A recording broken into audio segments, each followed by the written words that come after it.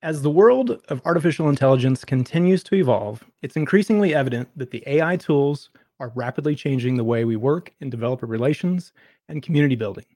Tools like ChatGPT and GitHub Copilot are transforming the landscape of our work by automating tedious tasks and repetitive work, providing valuable insights and analytics, and even helping generate content on our behalf. However, the integration of AI into our industry also raises new questions. Can AI truly enhance the work of our DevRel practitioners and allow us to focus on different challenges? Or will it end up diminishing our creativity and impact on supporting developers? How do we make sure AI is used ethically and responsibly? And what impact will it have on the future of not only DevRel, but software development in general? Join us as we explore the exciting world of AI in developer relations on this episode of the Community Pulse. You're listening to the Community Pulse podcast. Welcome your host, Mary Thangval, Jason Hand, PJ Haggerty, and Wesley Faulkner. Welcome back to another episode of the Community Pulse. Today, we're excited to speak with two amazing guests who have a ton of expertise to share with us today, Chris DeMars and Roselle Scarlett. Welcome to the show. Let's hear from each of you, starting with Roselle. Roselle, before we get started, could you please give us a little bit of an introduction about yourself? Sure. Also, thanks for having me on the show. I'm super excited. But yeah, my name is Roselle. I'm a junior developer advocate at GitHub. I've been here since September 2021 and super pumped and excited about Copilot. I always try to do advocacy for it because it's something that at first I was like, what is this? I'm not really into it. But then I really found the love for it and how it helped me. Before that, I was a software engineer for a bit. And yeah, that's me. All right, Chris, tell us about yourself. Hey, y'all. Thanks for having me. And I have to give a shout out to PJ, my homeboy in Buffalo, for asking me to be on this with y'all. So I really appreciate it. Yeah, my name's Chris. I'm a developer advocate lead at Split Software. Split is a feature management and experimentation platform. I've been there since September, and I talk about accessibility and CSS and started talking about feature flags and A/B testing and testing in production and all that fun stuff. So yeah, stoked to be here. All right. Glad to have you both here. Yeah, exactly. Very, very happy to have you both. Thank you. I would like to start with our first question, which is kind of like level setting for people who aren't super familiar with tools like ChatGPT and Copilot. Let's go with you, Chris. Can you tell us a little bit about how these tools are used in DevRel and DevRel communities? Yeah, so I think especially in the ChatGPT side, I have a writing background and I'm a published author. I mean, it's been a long time since I've been a published author. We can say, in quotes, published author. But even with my writing background, trying to come up with conference talks and titles, you might be super passionate about a topic. When I put a new talk together, I'm really passionate about it.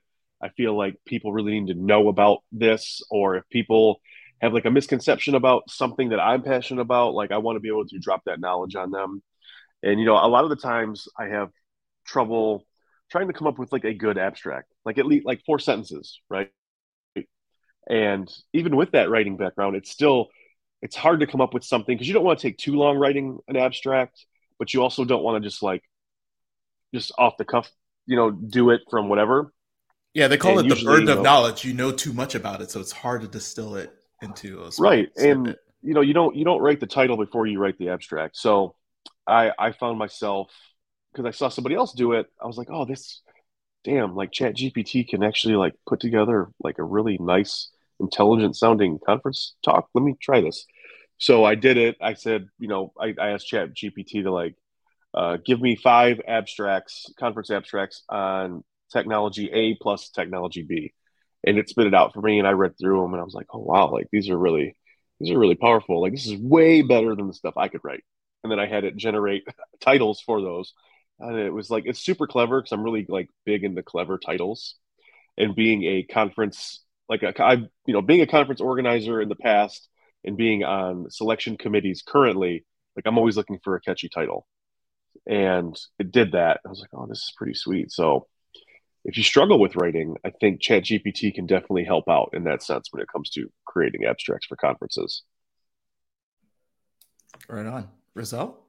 Yeah. I think AI tools are just having a really big impact in DevRel communities. And I say this because, like, okay, when I was a software engineer, I was like, wow, I would love to be a developer. Like, I still love it, but like, I had this different image of like what being a developer advocate would be. I'm like, I'll spend all my days just learning and teaching, and like, it's just going to be so fun. I'll have all this time to absorb all this knowledge and be able to create all this content. And even though I kind of do, I kind of don't have all that time because it's like I have to do like this podcast, and then right after this, I have to do a stream, and then people are Are you like, complaining about being on this podcast? "No, Just checking. I'm happy to be on this podcast." But I think I miss imagined or misenvisioned. I don't even know if that's a word, but I didn't envision like how busy it would be and like how less time I would have to really sit down and like how Chris was saying, like write an abstract or write a blog post or something like that, especially like when we're going from conference to conference. So I think like AI tools like these are really helpful in us like getting the work done faster and more efficiently, and then without us losing our creativity. Because sometimes when you're like, oh, I got to do this really quickly, you like kind of sometimes don't put in all the effort that you need to. So I'm not saying I'm mad at being on this podcast. I'm excited, but I want to be able to give my 100% at everything. And I can't because I'm one human. So I feel like AI tools have been helpful in like allowing me to be able to like give a little bit more, you know. One of the things we were just talking about before we went live was if we, those are great examples of how um, the tooling, ChatGPT specifically is so great at just sort of unblocking us for certain creative tasks, just like Chris is describing. I've used it for similar stuff. Like I've been doing a lot of work in YouTube Shorts, and sometimes I'm just feeling less creative than usual. And it's I'm sort of when it comes to creativity, I enjoy working in groups and like brainstorming. And I feel like even though my team has often been busy and unable to sit down and have those creative sessions with me, I still have something I can now rely on to at least give me some options to think about, which has been a great experience. And I think, the obvious first use case that comes to mind for those creative experiences are blog post titles, tweets, things that, you're really trying to like win the attention of algorithms in SEO, and sometimes it's better to rely on a machine learning model to help you figure those things out. However, in just the little time that ChatGPT has been out there and been used, I've seen books now written with ChatGPT being I'm sure a big contributor to the text that's in there. To Chris's point, it's now they're showing up in a lot of conference talk submissions. And I guess where I ultimately want to go with this is we can see the benefit as content creators trying to put some submissions out, CFPs and that kind of thing. But also me as a person who has, put on plenty of events and done a lot of reading of said submissions, we're now looking at a situation where we have just a lot more to go through to like figure out, are these talks, what we want in our program? Does this fit the content and the theme and everything else? And you used to go from like seeing 2 or 3 from a person being submitted, assuming that there's no limits, to now you can submit as many as you want, and it's just creating this picture, I think, where a lot of conference organizers are a little bit stuck on what to do with this. We'd love to hear more, and maybe sometimes it is just the matter of language and how it's described in the abstract, or a catchy title, like Chris said, like that goes a long way. I have used very catchy titles specifically to catch the eyes of the CFP people that are reading it. So let's start with Rizal. I would love to hear your thoughts on, is this a problem for our industry, where we now are just creating so much content, it's hard to get through all of it? And so let's just start with that. Wait, can I clarify on your question? Are you saying um is Chat GPT harming all the content that we're putting out, or are you saying, or do we have too much content on our plate? Just want to make sure. I think from my perspective is if I'm now going to be reading a lot of submissions, should I put some limits on either I don't want any of them to be submitted with ChatGPT's assistance, or now do I just have to put a numerical limit on how many submissions I take, I guess. Gotcha. I don't, in my opinion, it's not, ChatGPT is great. I love using it, but I also recognize that we can now put out X in whatever variable you want content at a much faster clip, which still at the end of the day requires humans to consume. And it just seems like it's creating an off balance situation. Yeah. Okay. I'm glad I got clarity. I just didn't want to start rambling on a completely different topic. You're free to do that as well.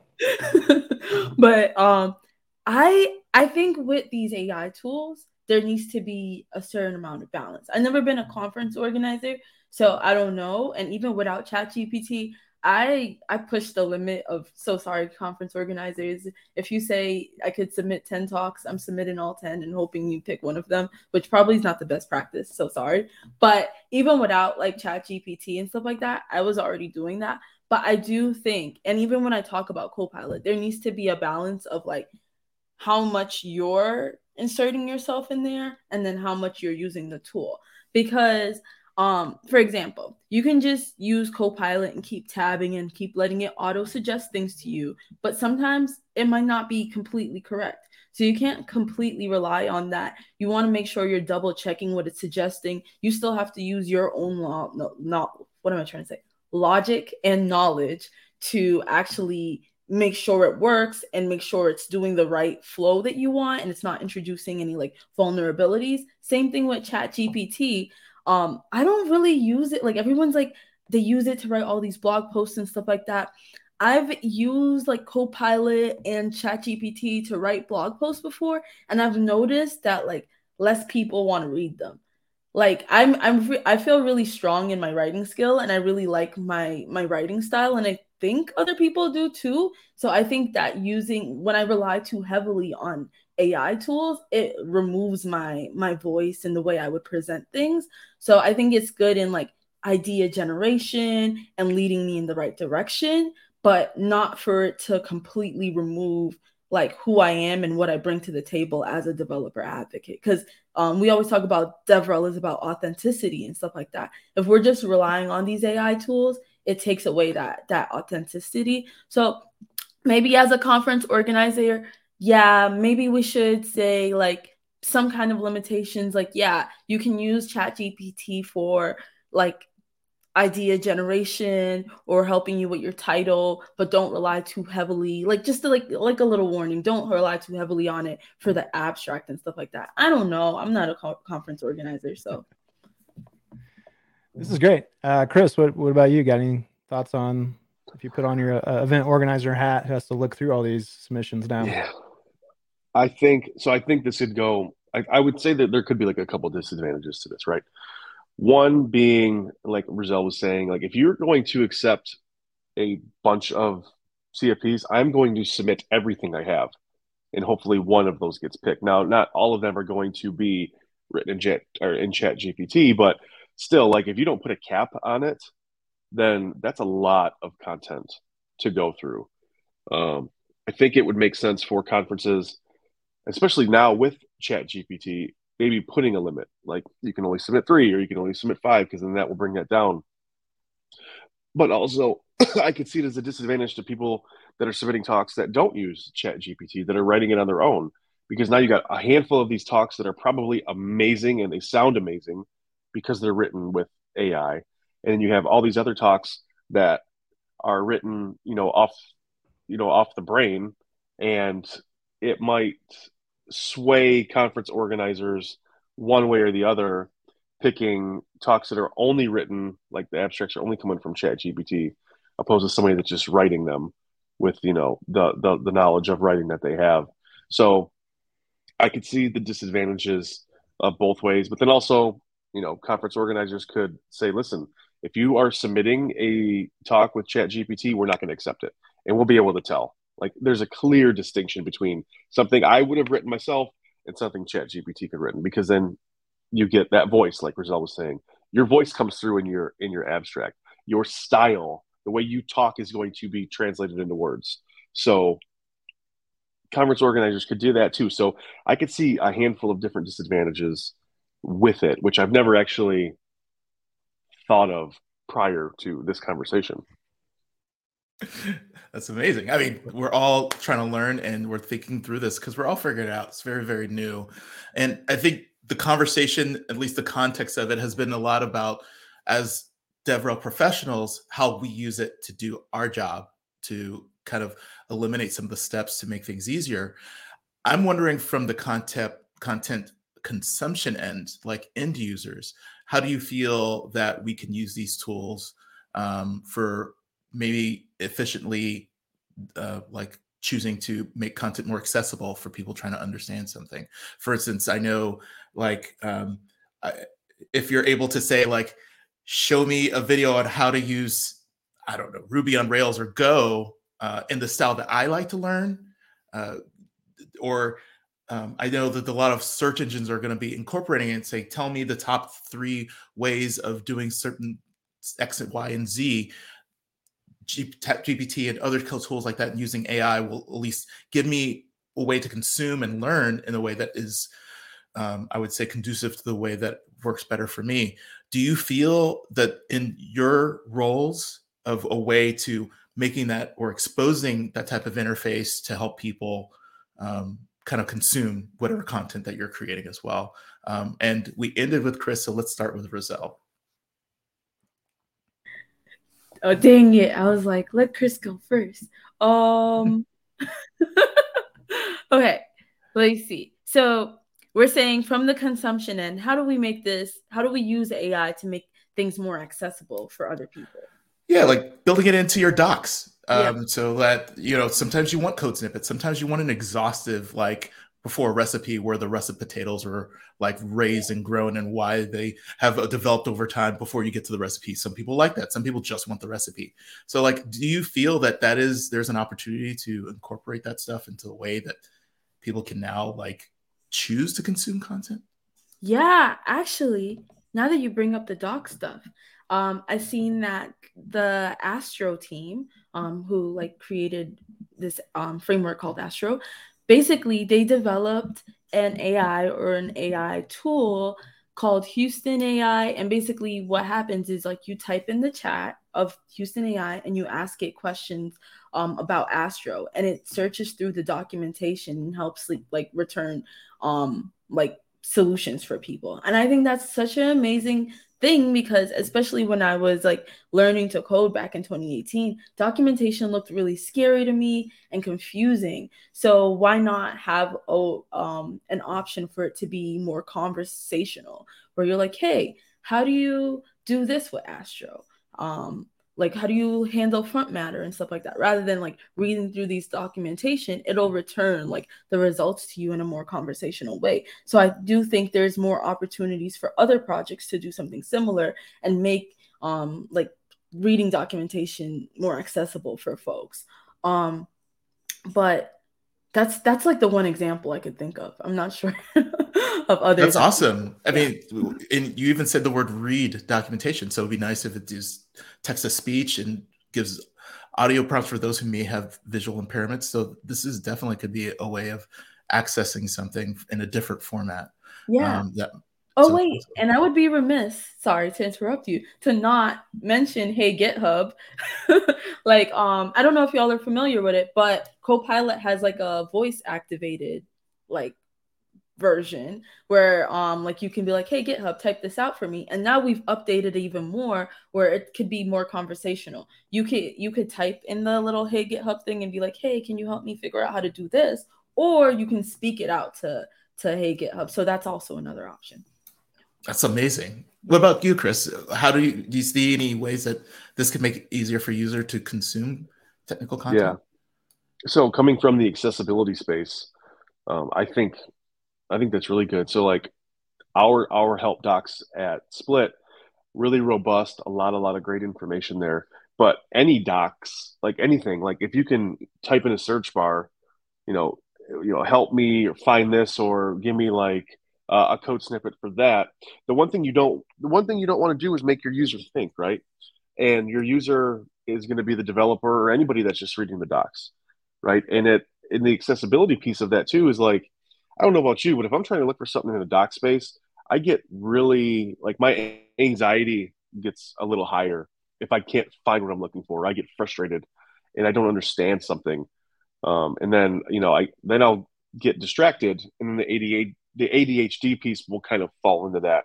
We want to try to eliminate all of that stuff because when we talk about accessibility, we're not just talking about visual, hearing, mobility, cognitive, and temporary. We're also talking about hidden impairments, and a lot of times that's overlooked.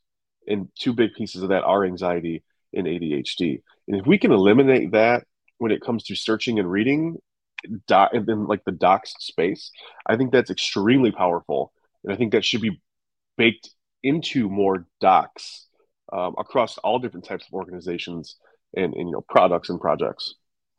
Yeah, keep you from going to a forum and someone calling you stupid. If you know it's an automated support system, then you can kind of reduce your anxiety knowing that someone's not going to say you should have known this already, or oh, you're a noob. So yeah, that's definitely a really good point.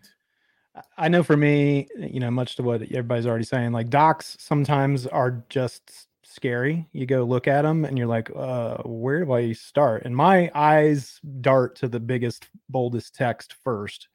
So even though like somebody went to a lot of effort to put in a really great intro or summary of like what I'm about to find in this doc, I almost immediately find myself halfway down the page. And that's just the way my brain works when I go to read.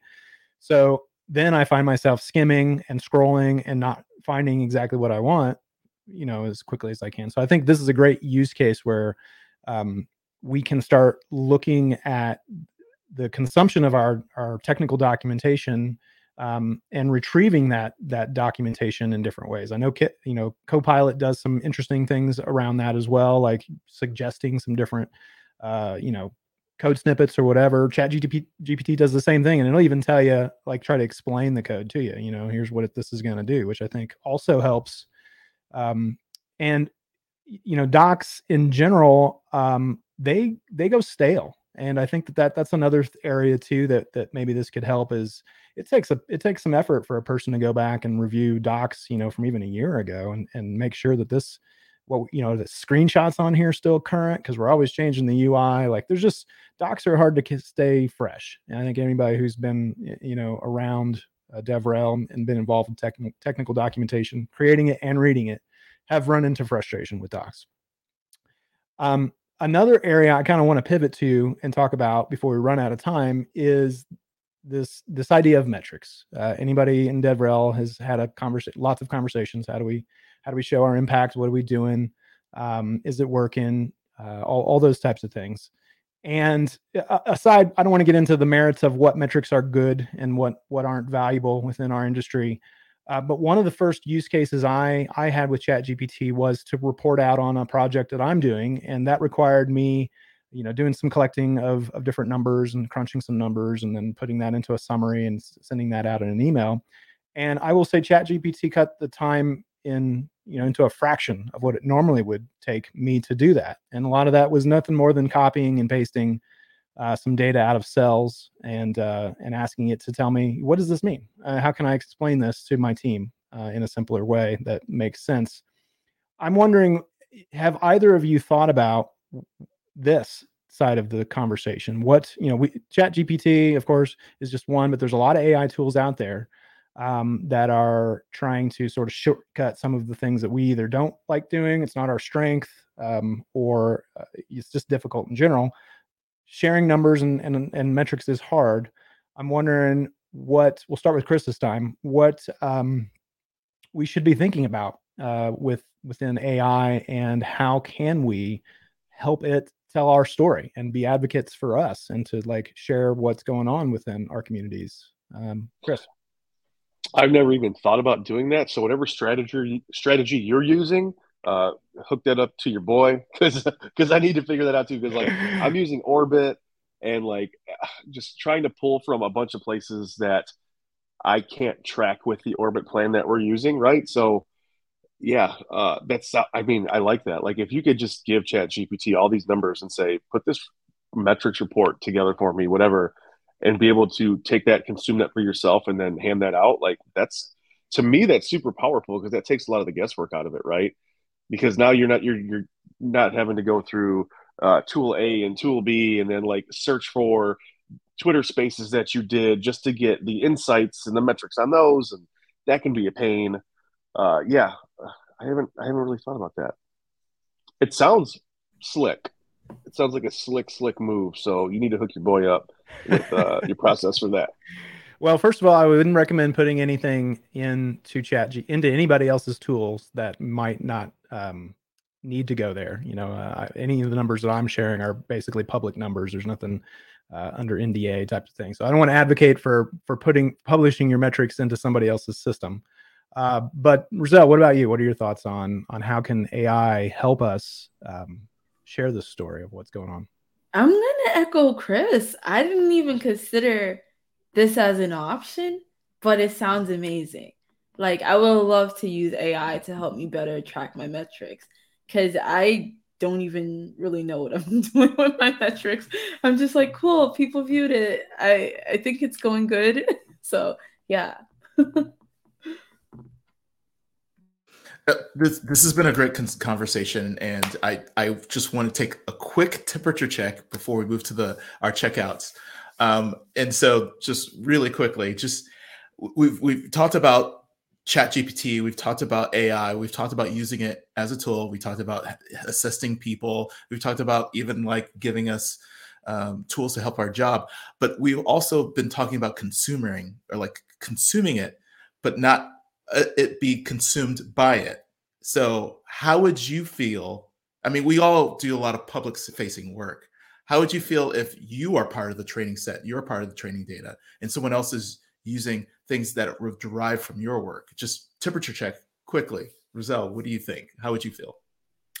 I feel okay with it. I don't know.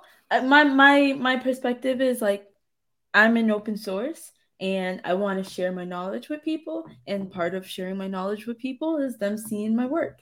That's how I learned from people is like I looked at their talks or their abstracts and stuff like that. And I was like, oh, that's how they do it. I'm going to kind of copy until I find my own style. So I'm okay with it. That's awesome. What about you, Chris? What if someone submits an abstract that looks like you wrote it? Ooh, so now you're getting into a whole other world of mine. So I'm cool with it. That's fine and dandy, but I'm very much into the paranormal, ufology, and cryptozoology world too, right? And so there's always talks about other people living your life in like a different dimension. And I saw a meme the other day, and trigger warning, this might be a little dark, but not, it probably isn't a little dark or dark at all. If like when we pass onto the next world, wherever that is, but it's actually just somebody taking off the VR set and saying, how was that? And the person taking off is like, wow, that was awesome. And they might have only been doing it for like 2 hours, right? But they lived your life that whole entire time, right? And now they can take that and move on with everything that they've learned from you. So you're getting into like a very weird space. And weird is a compliment. If you do the etymology of the word weird, it's actually a compliment. I love being told I'm weird. It's a compliment to me. You're getting into a whole other dimensional category, and I'm fully on board. Let's rock and roll with it. So I just want to make a quick comment on that. I guess anything. Well, Roselle, do you have anything else that you want to add on this one? Okay, before I jump in here, great. So Wes and I have talked about this a number of times because as we were planning this episode, and this is one big part of it. I know. I've been in and adjacent around the AI sort of space now for a few years in a lot of my previous projects, and it always comes up about being, responsible and ethical with our AI practices and what we're doing. And I think this kind of speaks to the heart of that. A lot of us want to make sure that we're doing right by everybody else with a lot of this stuff. And some of it is, I think, gets a little bit personal when we do put our content out there under the badge of our company. That's one thing. When we put stuff out there under just our own persona and our own personal, world experiences, DevRel experiences, whatever you want us to talk about. It does raise these questions of, is this content mine? Is it somebody else's? Is it just, like you said, Rizal? I've never thought of it that way, but I do think I'm an open source human being. Like, I wouldn't be doing things like this show and wouldn't be in this industry at all if I wasn't really just driven on helping and putting out as much information as I can, tearing down all the walls and removing the gatekeepers, and let's all just sort through this together. I don't necessarily have a problem with the natural language models pulling in my content, my ideas. Now, the one thing I have thought about, though, is I think there's a difference between putting out things that is more of an opinion of mine. A lot of the things we talk about on here will get into more of opinion rather than just objective reality. But I think when it comes to like sharing content about how I built something, if there's architectural designs or I've just built some piece of software somewhere somehow, and I've showed people how I did that, there's not a lot of opinion in there. I might have some thoughts about why I made certain architectural decisions, but at the end of the day, I put that out there, expecting people to do something with it. And I think if these new tools make it easier for that material to be consumed or found and used, then that's to all of our advantages. And so let the machines have it, as far as I'm concerned. That's sort of the point of this position in general. So as long as they're not twisting the truth and leading people astray and making people make bad decisions that harm others, I think that's kind of the main thing we have to watch for. Yeah. Plus one. Yeah. And I like how you brought up being like responsible AI, because I do see how it could affect other creators differently. Like artists, they're not necessarily putting out their art for people to learn like we are. They're putting it out to like make sales and stuff like that. So I can see how it's harmful and how AI creators should be more careful with that type of stuff. Just wanted to put that out there. Yeah, that's great. Well, listen, we are just about out of time for this episode. I feel like we're just scratching the surface on this subject. So I appreciate both of you being here, Rizal and Chris, to share your experience. I feel, we're gonna have to get you back on soon and do some more talking about these things. So, but why don't we switch gears here and start talking about some of the checkouts? We do this at the end of every episode where we have a little bit of time baked in to just share some of the things that are on our top of mind, both as hosts and guests of the show, within the realm of the podcast. So some things might be related to AI, some things might not. So why don't we just go around and starting with Rizal, you want to share with our audience anything that's top of mind that you'd like to put out there? Yeah. First, I want to share this stream that James Q. Quick was hosting. He was featuring Corey Weathers, and they were talking about developer relations for Black developers. I thought it was an interesting topic. I didn't even consider the fact that maybe DevRel is done differently for Black developers, or that we should. So definitely check that out. I thought it was a good conversation. I almost didn't show up to this podcast because it got me. And then also there's this book called Finding Me by Viola Davis. I'm not super into like books written by celebrities, but it's really well written, really deep, and it really shows her growth from like how she started out, like being poor, even like living with rats and stuff like that, and then eventually like getting what her dream was. And then also I made a Discord recently for Black professionals in DevRel, or people or Black folks looking to get into DevRel. So definitely check that out if you're Black. And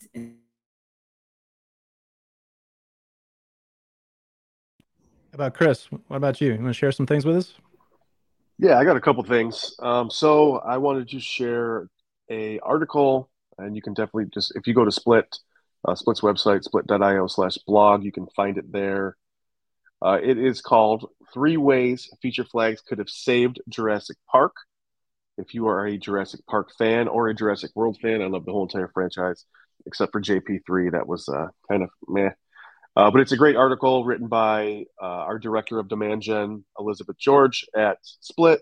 Really, really cool article on feature flags and how it could have saved Jurassic Park. So if you're a fan of JP, you'll definitely dig that article. And then I'm also going to be on the road here in the next couple months. So if anybody wants to come hang out and kick it, go to a talk, I'm actually speaking at a local meetup here in Michigan in a couple weeks in Southfield, but I'll also be at Orlando Code Camp in March. I will be at DevNexus in Atlanta, Georgia in April. And in May, I'm going to be speaking at Chain React in Portland, Oregon. So come hang out if you can. Excellent. All right. Wes, let's hear yours. So, of course, as a lot of people are, especially in our space, have transitioned over to Mastodon, and that moves into figuring out what you can and can't do there, but also what tools you have available to kind of use Mastodon and make it easier to interact with people. And so I've tried different tools here and there. I've tried Toot. There's Ice Cubes. There's out there. There's a lot of different tools. One that I like that is web-based is Elk. So there's Elk Alpha. They're just still developing it, and it takes kind of like the web interface for Mastodon, but makes it prettier, and it feels a little bit easier to use and more approachable than using the default Mastodon web client, because I think a lot of people experience Mastodon differently when they move to a mobile client, but this is a little bit different, but experiencing Mastodon using a different web client. So if you go to elk.zone, you can now use your login for any server you're on and see this new kind of interface. And they also make a PWA version of it, so you can actually use it on mobile as a mobile application. So I like that type of experimentation and usage of Mastodon for those who are just relatively new to it and want to try different ways of experiencing it.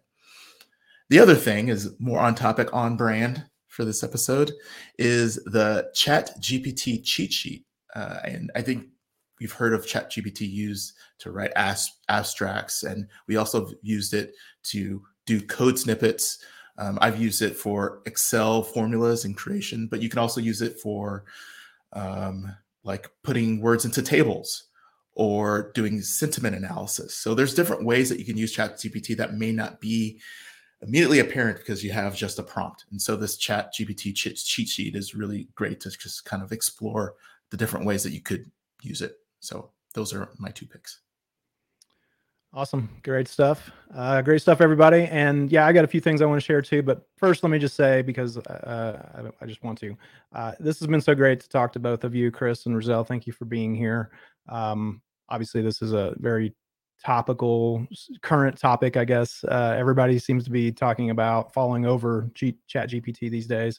But also GitHub Copilot, I think, is really rad too. And we didn't spend nearly enough time talking about that.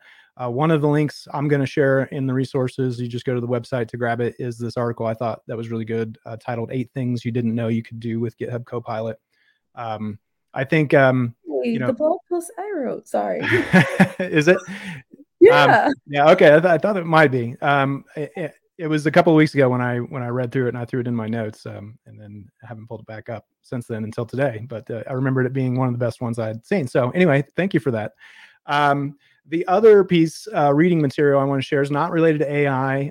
It's just something I've been reading on my own. It's called Platonic: How the Science of Attachment Can Help You Make and Keep Friends.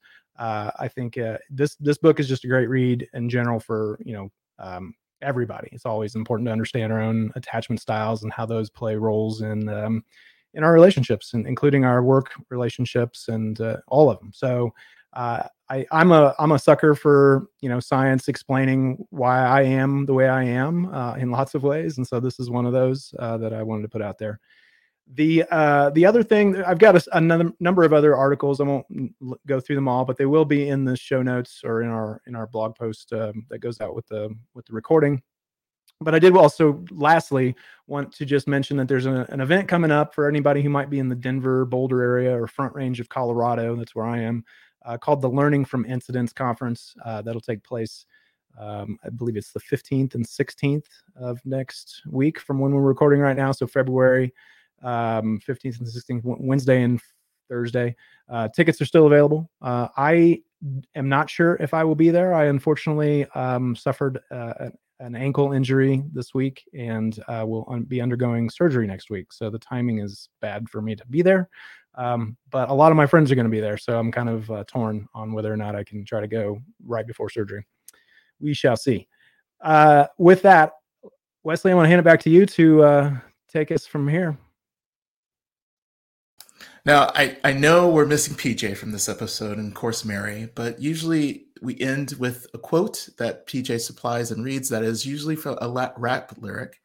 And I thought because of the subject matter of what we're talking about, that and of course the timing, we should keep in mind the ethics and the things that we're trying to do as we explore these new tools and how we can make them more accessible to all types of people. So my quote is, we have before us the glorious opportunity to inject a new dimension of love into our veins of our civilization, which I think is something that we can think about when we're using these tools. And that quote is from Dr. Martin Luther King Jr. It being Black History Month, I thought it would more be appropriate. I'd like to thank our guests for being on the show. Thank you for sharing your knowledge and your experience.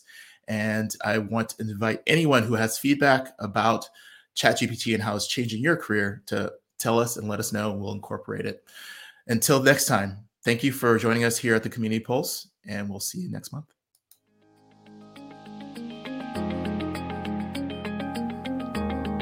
You've been listening to the Community Pulse. Find out more at communitypulse.io, on Twitter at community_pulse, or anywhere you get your favorite podcast. If you've enjoyed this podcast, check out our extra podcast, The After Pulse. Thanks for listening, and we'll see you next time on the